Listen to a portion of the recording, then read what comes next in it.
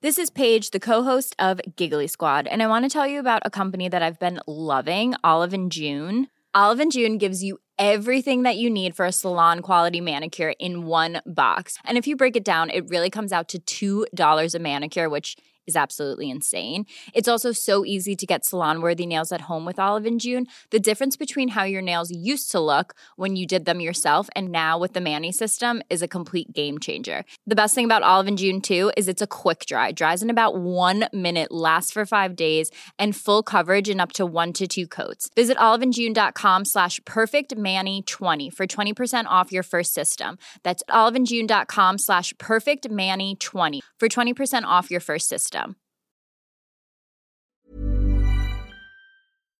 Hello, I'm really honoured actually to have today's guest to discuss the ICJ ruling and what it means, its significance, what happens next, and I guess the broader context. What does this mean in terms of the world order and the level of impunity that Israel has been granted since its foundation back in 1948?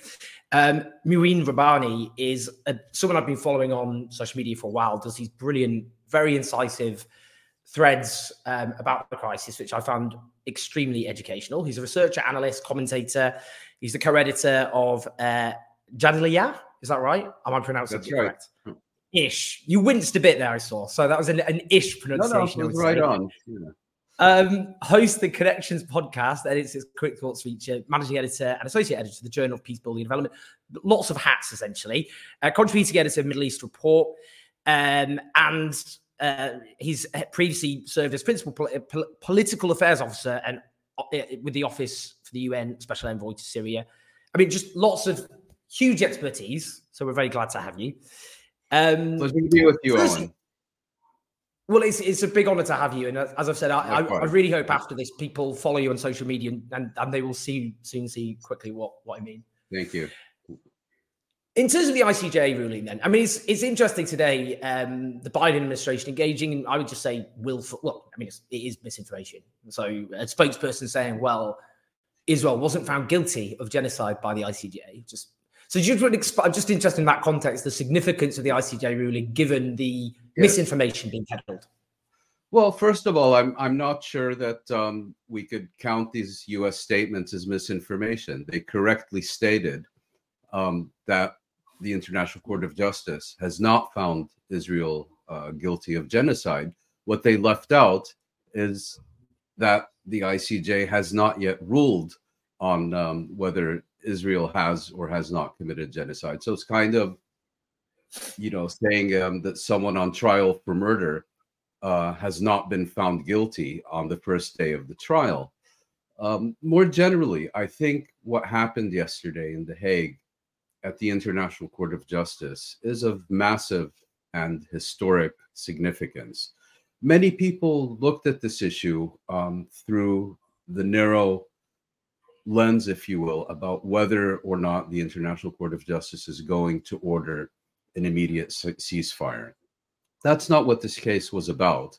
And I think we shouldn't confuse the ICJ with the UN Security Council, which is a kind of body that usually takes these kinds of decisions.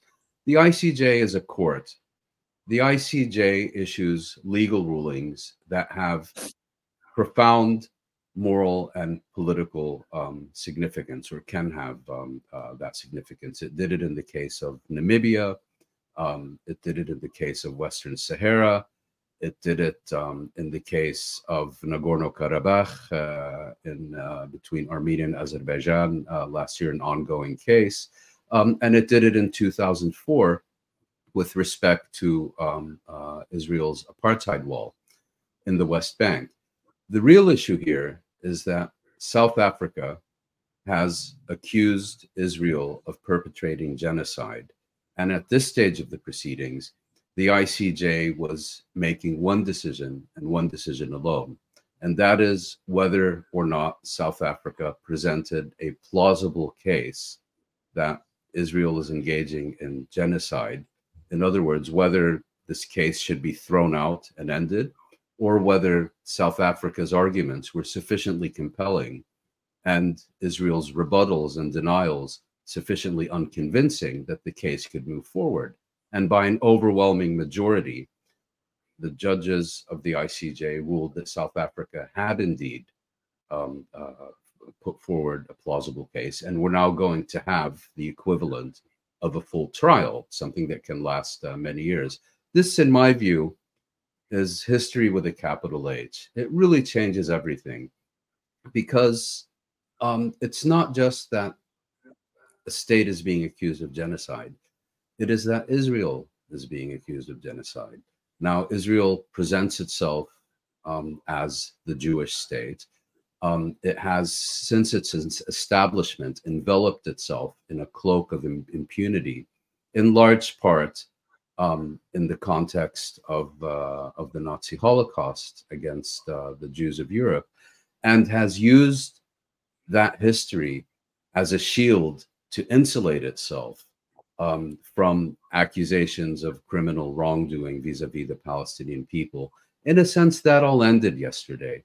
I think from this moment forward, in the public consciousness, Israel will be seen not just in the context of compensation for the Holocaust or reparations for the Holocaust, which is how Israel likes to be seen and has presented itself, but as a state that will forever be associated with perpetrating genocide. And given that international public opinion has for Israel, from its very inception, been an asset of strategic significance, it's a huge, very big deal.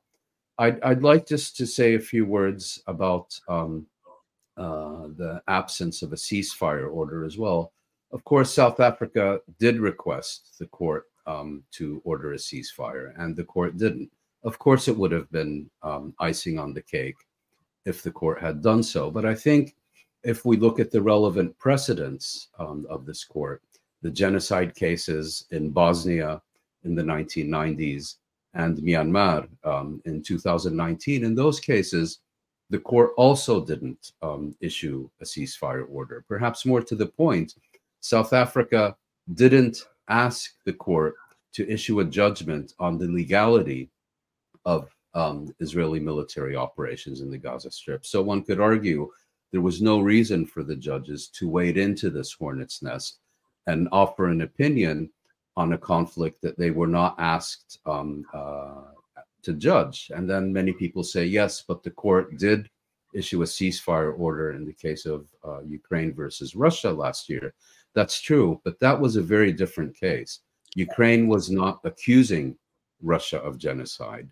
Ukraine was defending itself against what it informed the court were false Russian accusations of genocide leveled against Ukraine and being used by Russia as a justification for the Russian military operations in Ukraine. And it was on that very different basis that the court ordered a ceasefire in Ukraine. I mean, that's the critical point, isn't it? Because in that particular case, the court was saying the pretext given for this invasion, which is that Ukraine is committing genocide in the Donbass, is false, and therefore the basis for military operations is false, and therefore they must go ahead. So that's what's caused confusion.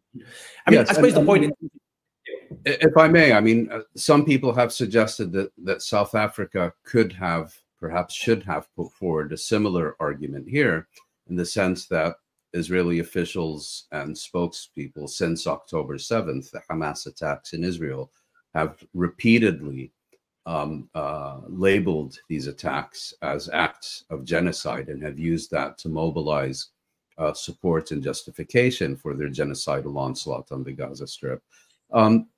Perhaps they could have, but my sense is that the South African legal team wanted to focus very directly and exclusively on their main accusation and didn't want to be seen to be going on a fishing expedition and throwing in every strand of spaghetti available at the wall to see what sticks. I mean, in terms of the provisional orders, it's, I mean, the key point I suppose many would make is what the court has ordered Israel to do isn't compatible with the military operations. If we're caught, I mean, it's a euphemistic term for what Israel is doing, but they're not compatible, are they? Yes, and that's by implication, because the court did not directly and explicitly order Israel to halt its military operations. It did order it not to take any actions that violate the various provisions of the Genocide Convention to ensure sufficient delivery of humanitarian aid and so on. And I'm not trying to belittle any of these issues. They are, of course, crucially important, particularly to those in the Gaza Strip directly affected. But I think it's important to bear in mind the International Court of Justice has no power to enforce its orders and rulings. So, and the only way their rulings can be enforced is if the UN Security Council, which of course has the United States as a veto-wielding permanent member, issues such a resolution. And in this case, that's simply not going to happen. So I think the focus on what the court did and did not order, was it this measure, was it that measure, kind of misses the key issue, which is a more political, moral, legal issue, which is a crucial point about whether the World Supreme Court has found that there is a plausible case to be made that Israel is engaging in genocide. Because bear in mind, as we were discussing earlier, at this stage, the court is not offering a judgment on whether Israel is or is not, in fact, committing genocide, but whether there should be a full and proper hearing on this issue. And that they overwhelmingly decided that this should indeed be the case is, I think, of historic significance.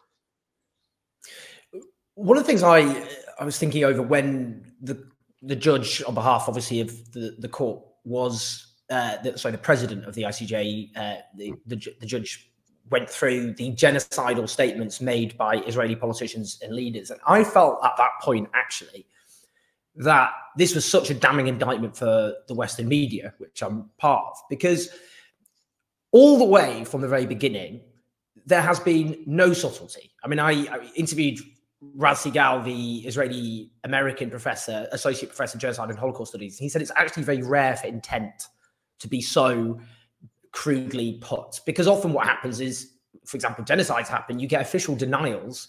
They might even claim humanitarian intentions. And you basically, have to maybe go, there's some classified documents somewhere you might be able to get hold of it for a future war crimes tribunal. They just said it. And one example was Yoav Gallant, the Israeli defense minister, on the eve of the ground invasion, saying, I've released all restraints from soldiers. Now, the reason I bring this up is the Western media coverage has been either just cheering on Israel, but generally presenting this as a counterinsurgency program with a side debate about whether it's proportionate or there's been some excess. Yes. Those statements by Israeli leaders and officials have not shaped the coverage of this at all. They've, in fact, largely been ignored. I Googled that Yoav Gallant statement because you keep getting IDF soldiers committing war crimes and posting them on TikTok. And people are like, what's happened? Is discipline broken down? Without noting that the defense minister has removed all restrictions on soldiers. So I'm just interested in that. The court spoke and delivered. I thought that was very powerful. And that's a damning indictment of how this had been covered and shaped by media coverage.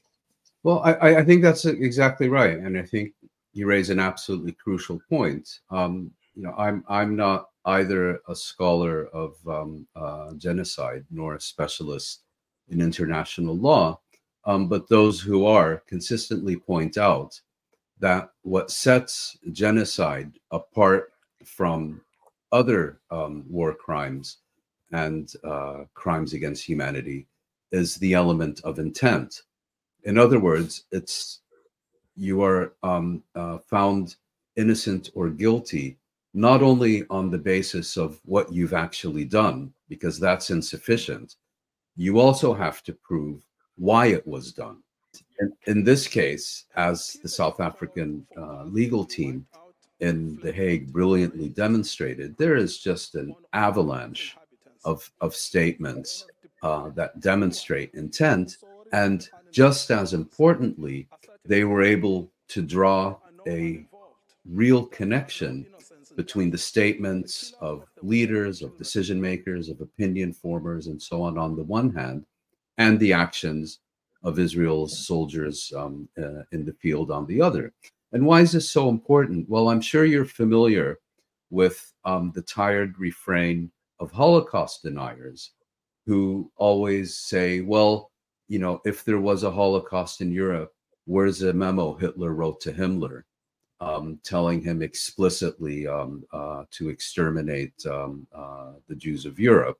Oh, there isn't such a memo? Well, then there wasn't a Holocaust. These kinds of silly and sordid arguments, because as you point out, usually, people who engage in these kinds of crimes try to make an effort to cover their tracks, and the crime then has to be proven on the basis of inferring intent from the actual actions of the perpetrator. Here, we have what many genocide scholars and international legal specialists have pointed out is a very unusual, if not unique case, in the sense that intent has been broadcast loudly and clearly from the very get-go. And as you point out, in much of the mainstream Western media, the approach has been to kind of ignore much of that, to look at the Israeli military by one that is governed by discipline,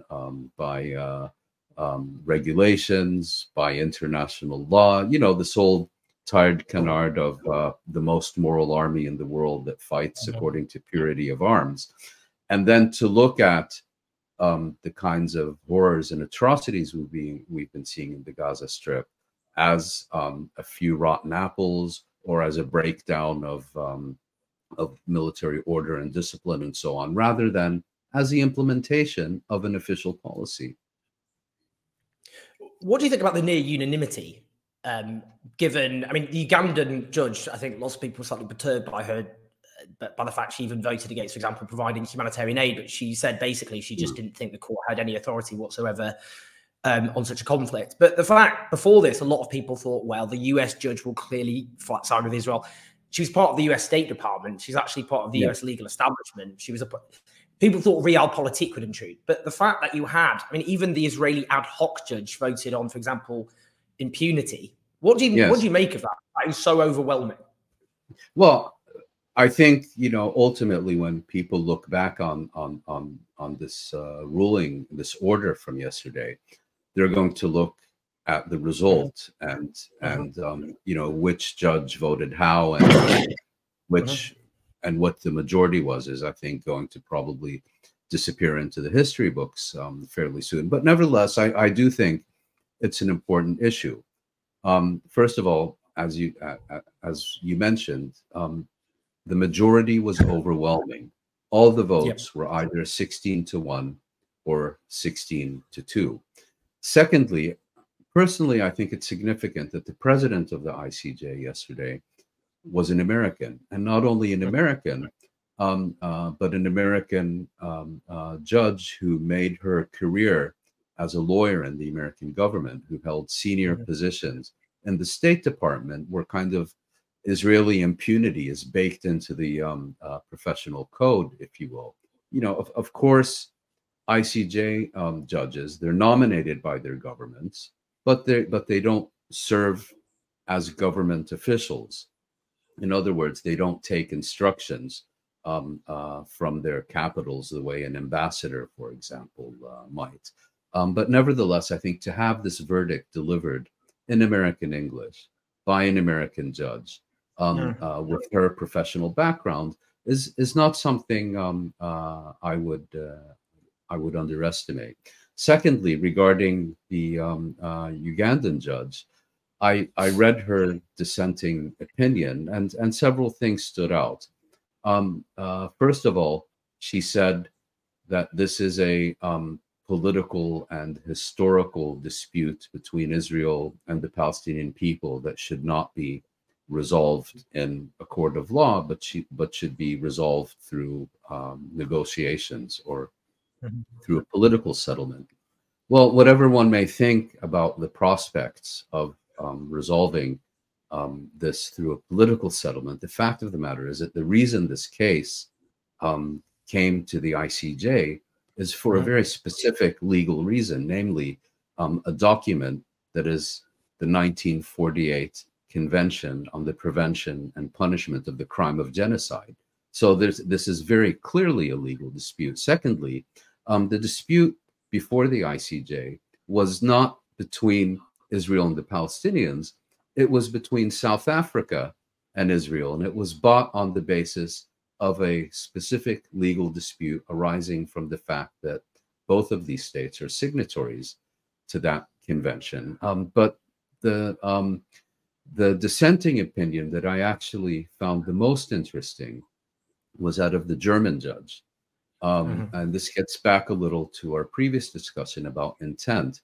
If you read his own opinion, he makes clear that he wasn't overwhelmingly impressed by the case presented by South Africa, and that under different circumstances, he may have voted differently. But then he concludes by saying that what made it impossible for me to do anything other than vote for the court's provisional measures is the question of intent and the repeated statements made by Israeli leaders demonstrating that intent. And that, in effect, tied his hands and left him with no choice but to do something he was otherwise disinclined to do. As far as the Israeli ad hoc judge is concerned, and here I should point out the reason that he is sitting on this court in a ad hoc capacity is because states that have cases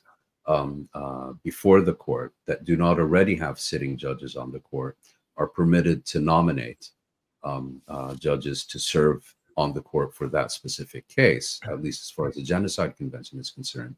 You know, Aharon Barak is perhaps Israel's most celebrated legal scholar and judge. He is also a very notorious individual because he has been absolutely crucial to the legalization of Israel's many policies in the West Bank that amount to war crimes and crimes against humanity.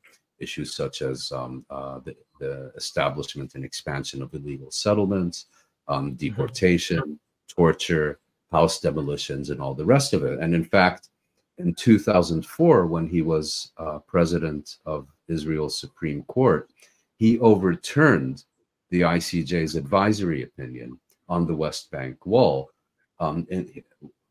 with a ruling that he understands the issue much better than the International Court of Justice does, and so therefore Israel is free to ignore that opinion. Oh, I'm curious. I don't know if the ICJ judges have dinner together, but it would have been very interesting to be a fly on the wall at those events, and see what these people discussed. And you read his dissenting opinion, and the first part of it is he recounts his own personal history, and I believe it was Latvia or Lithuania during the Nazi Holocaust, and how he managed to survive.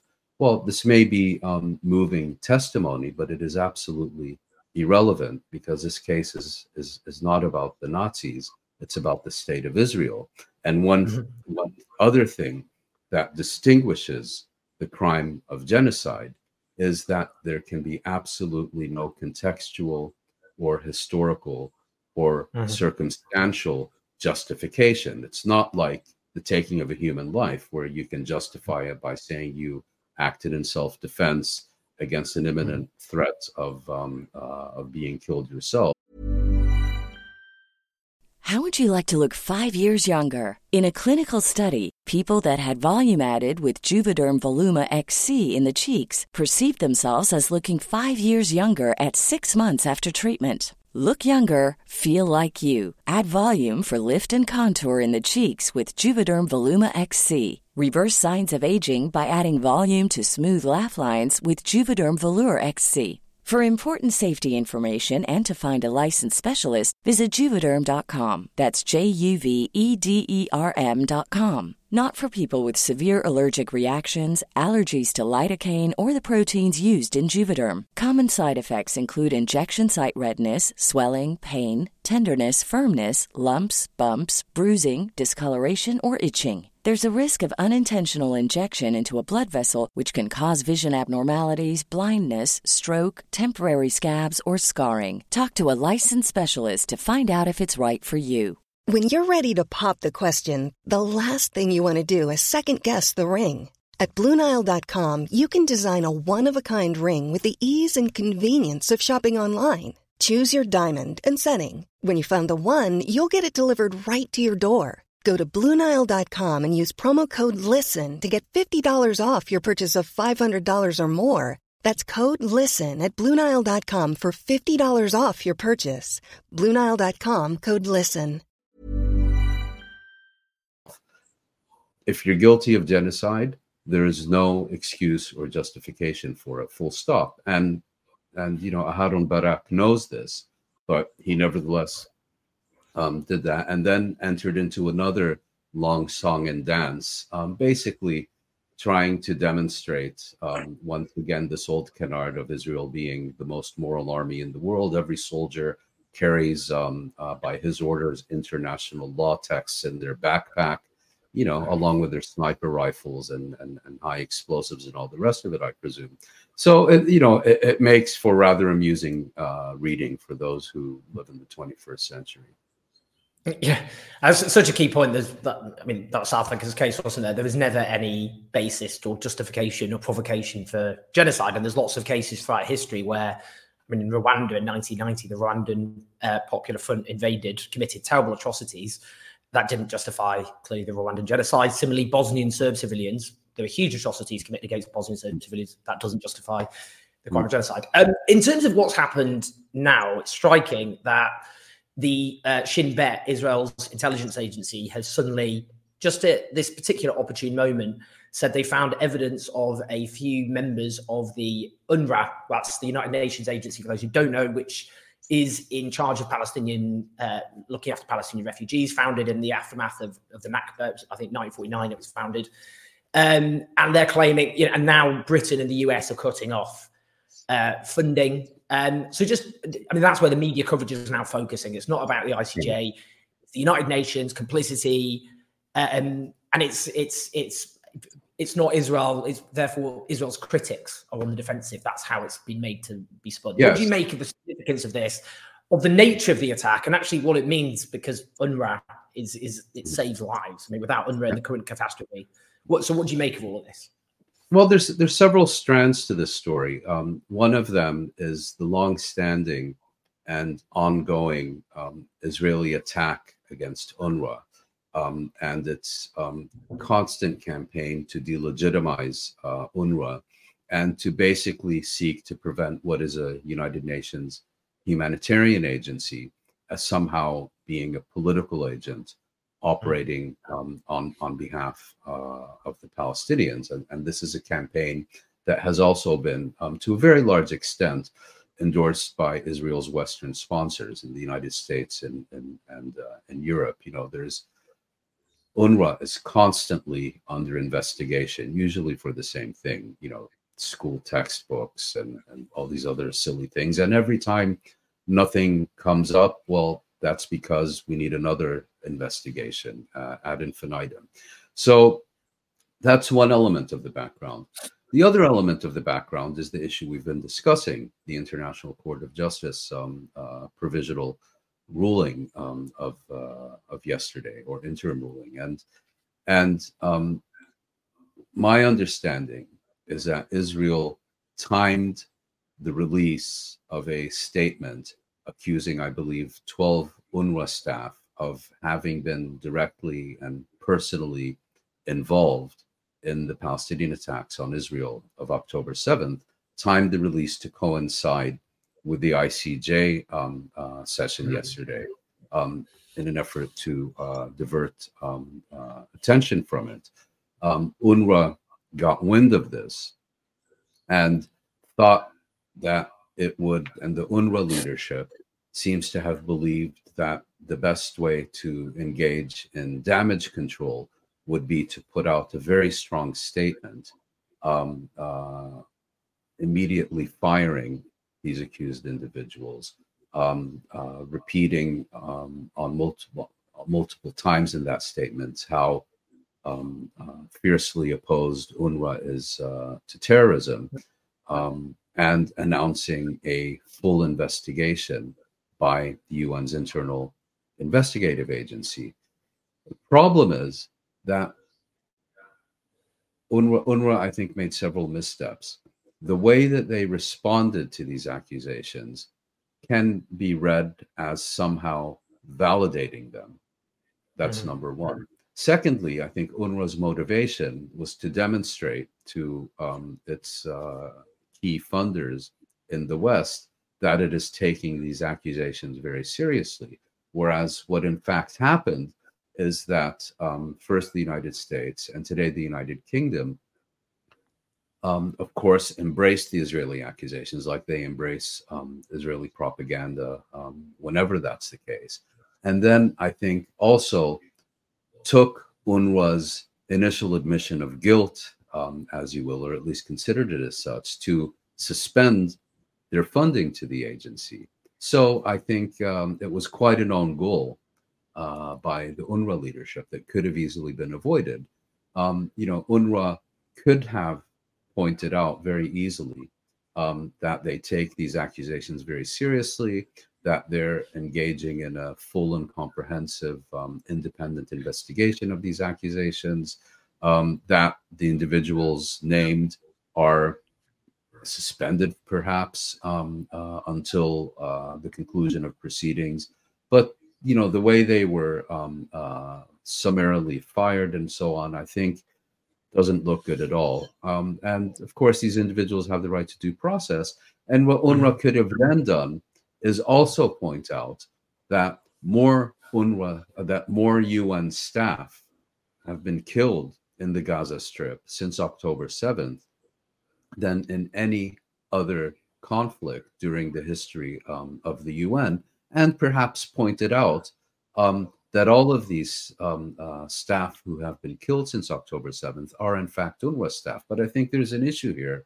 UNRWA staff are overwhelmingly Palestinians, teachers, doctors, and so on. And I guess in the UN's ranking of value of employees, these people perhaps count for a little less than if you're talking about Europeans or North Americans or others. And UNRWA could have also, perhaps it would have been difficult for it to point out directly, but apparently these Israeli accusations are based on confessions extracted under interrogation in Israeli prisons. Well, there have been so many previous cases where the Israelis, with American and European backing, have made these types of allegations that have then been demonstrated to have been completely unfounded war propaganda.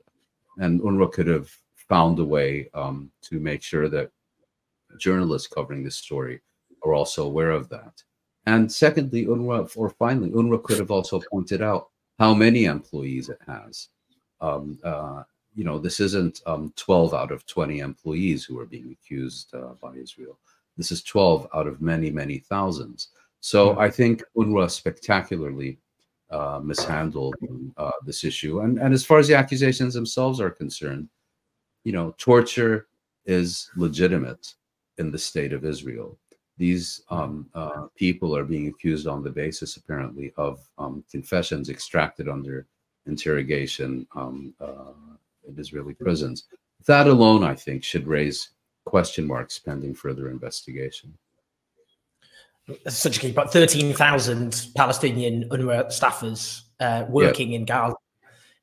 So we're talking about a handful. I mean, like the government suddenly suspending funding for the National Health Service because some of its employees have been engaged in criminal activity. I mean, I was going to say there's not even a parallel there because we're not even talking about criminal activity on the job here. I mean, it's not that surprising if there's a number of Palestinians involved in that particular attack. That someone. Well, exactly. And if I can interrupt you, I mean, UNRWA, like other UN and aid agencies, of course, does have an obligation for neutrality. And needless to say, its staff can't be involved in armed activities on behalf of resistance movements. But, as you point out, even if you assume that these accusations are legitimate and are going to be substantiated, okay, how many UK civil servants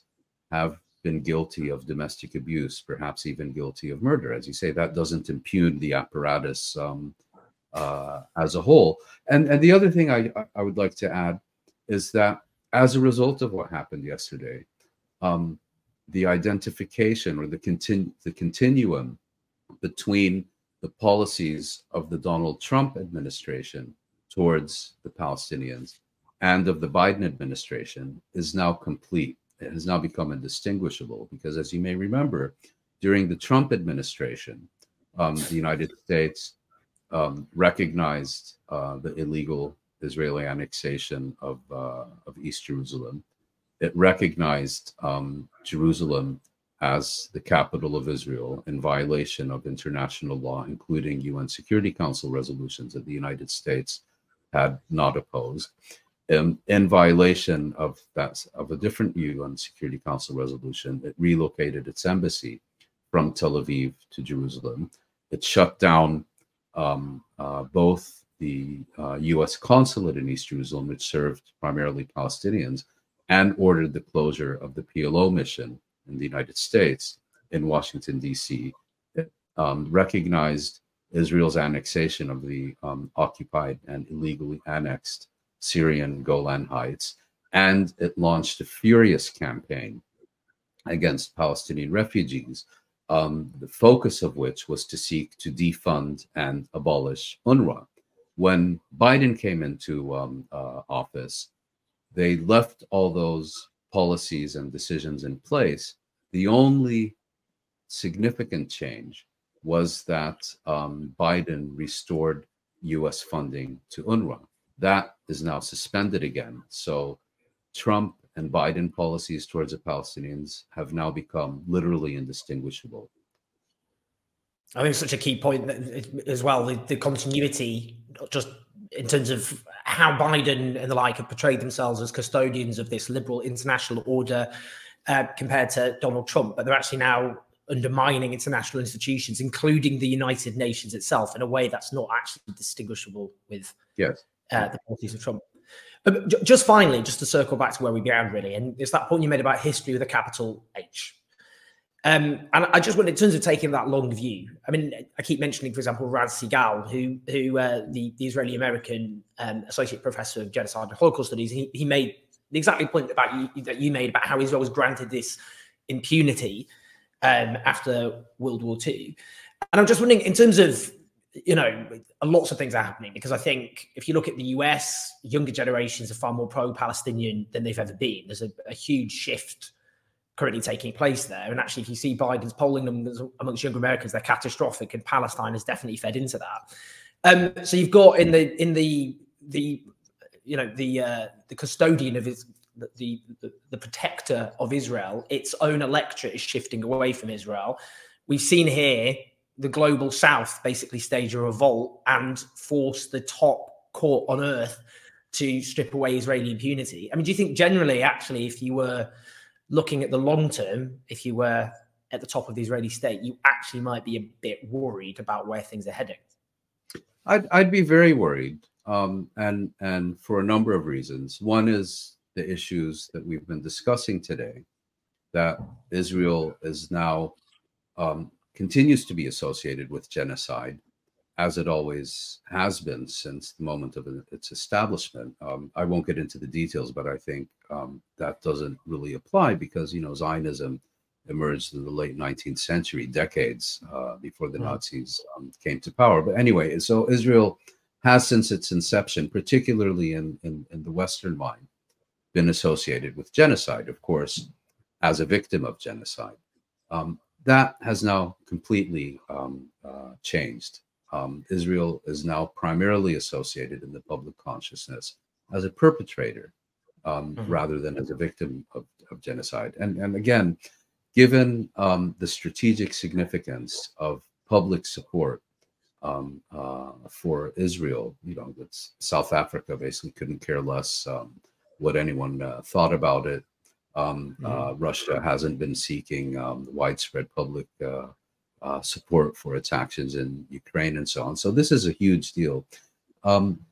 Secondly, if we look specifically at the United States, in my view, Israel's most important strategic asset over the decades has not been so much, the weapons and vetoes and all the other things that Washington has been delivering to Israel, but the solid bipartisan U.S. political support that make this possible.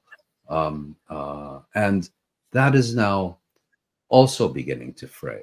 It's beginning to fray in part because of the issues that you mentioned. Older generations, I think, were more prone to look at Israel, see a Jewish state, and think Nazis. Younger generations, I think, are more prone to look at Israel and see apartheid, and now genocide as well. But I think the key issue here is that Israel has had it too good for too long, to the extent that it didn't really have to try very hard anymore, and began making, I think, some very significant strategic mistakes. For example, the way Netanyahu inserted himself into the U.S. domestic debate about the Iranian nuclear agreement in 2015, and actually went there as a tool of the Republican Party to address the U.S. Congress to oppose the nuclear agreement, which was, of course, a pet project of the Obama administration. The way that Israel has sought to make itself a partisan issue in the United States as kind of, a key project of the evangelical Christian movement, of the MAGA types, of right-wing Republicans, and so on. And you see this in Europe as well, where Israel is forming ever closer alliances with far-right radicals at the expense of the support it used to, much more broad support it used to enjoy among Christian democratic and social democratic and liberal and conservative elites. So that, I think, it's going to take time to play out and to be translated into different policies. But this is, I think, of absolutely crucial significance that's not going to end well for Israel. Mouin, it's been such an honor. As Honor's all mine. Hugely incisive and in-depth look at such a range of issues, and it's been very educational for me, and I think it will be extremely educational for everyone who has watched or listened. So do make sure you follow. Mouin Rabbini, I'll put his social media info in the video description. Do like this video and subscribe and share the video. Make sure everyone hears his wisdom as much as possible. But Mouin, it's been a big honor. Thank you so much. Thank you very much, Owen. It was a real pleasure being on your program. Planning for your next trip? Elevate your travel style with Quince. Quince has all the jet-setting essentials you'll want for your next getaway, like European linen, premium luggage options, buttery soft Italian leather bags, and so much more. And is all priced at 50 to 80% less than similar brands. Plus, Quince only works with factories that use safe and ethical manufacturing practices. Pack your bags with high-quality essentials you'll be wearing for vacations to come with Quince. Go to quince.com/pack for free shipping and 365-day returns.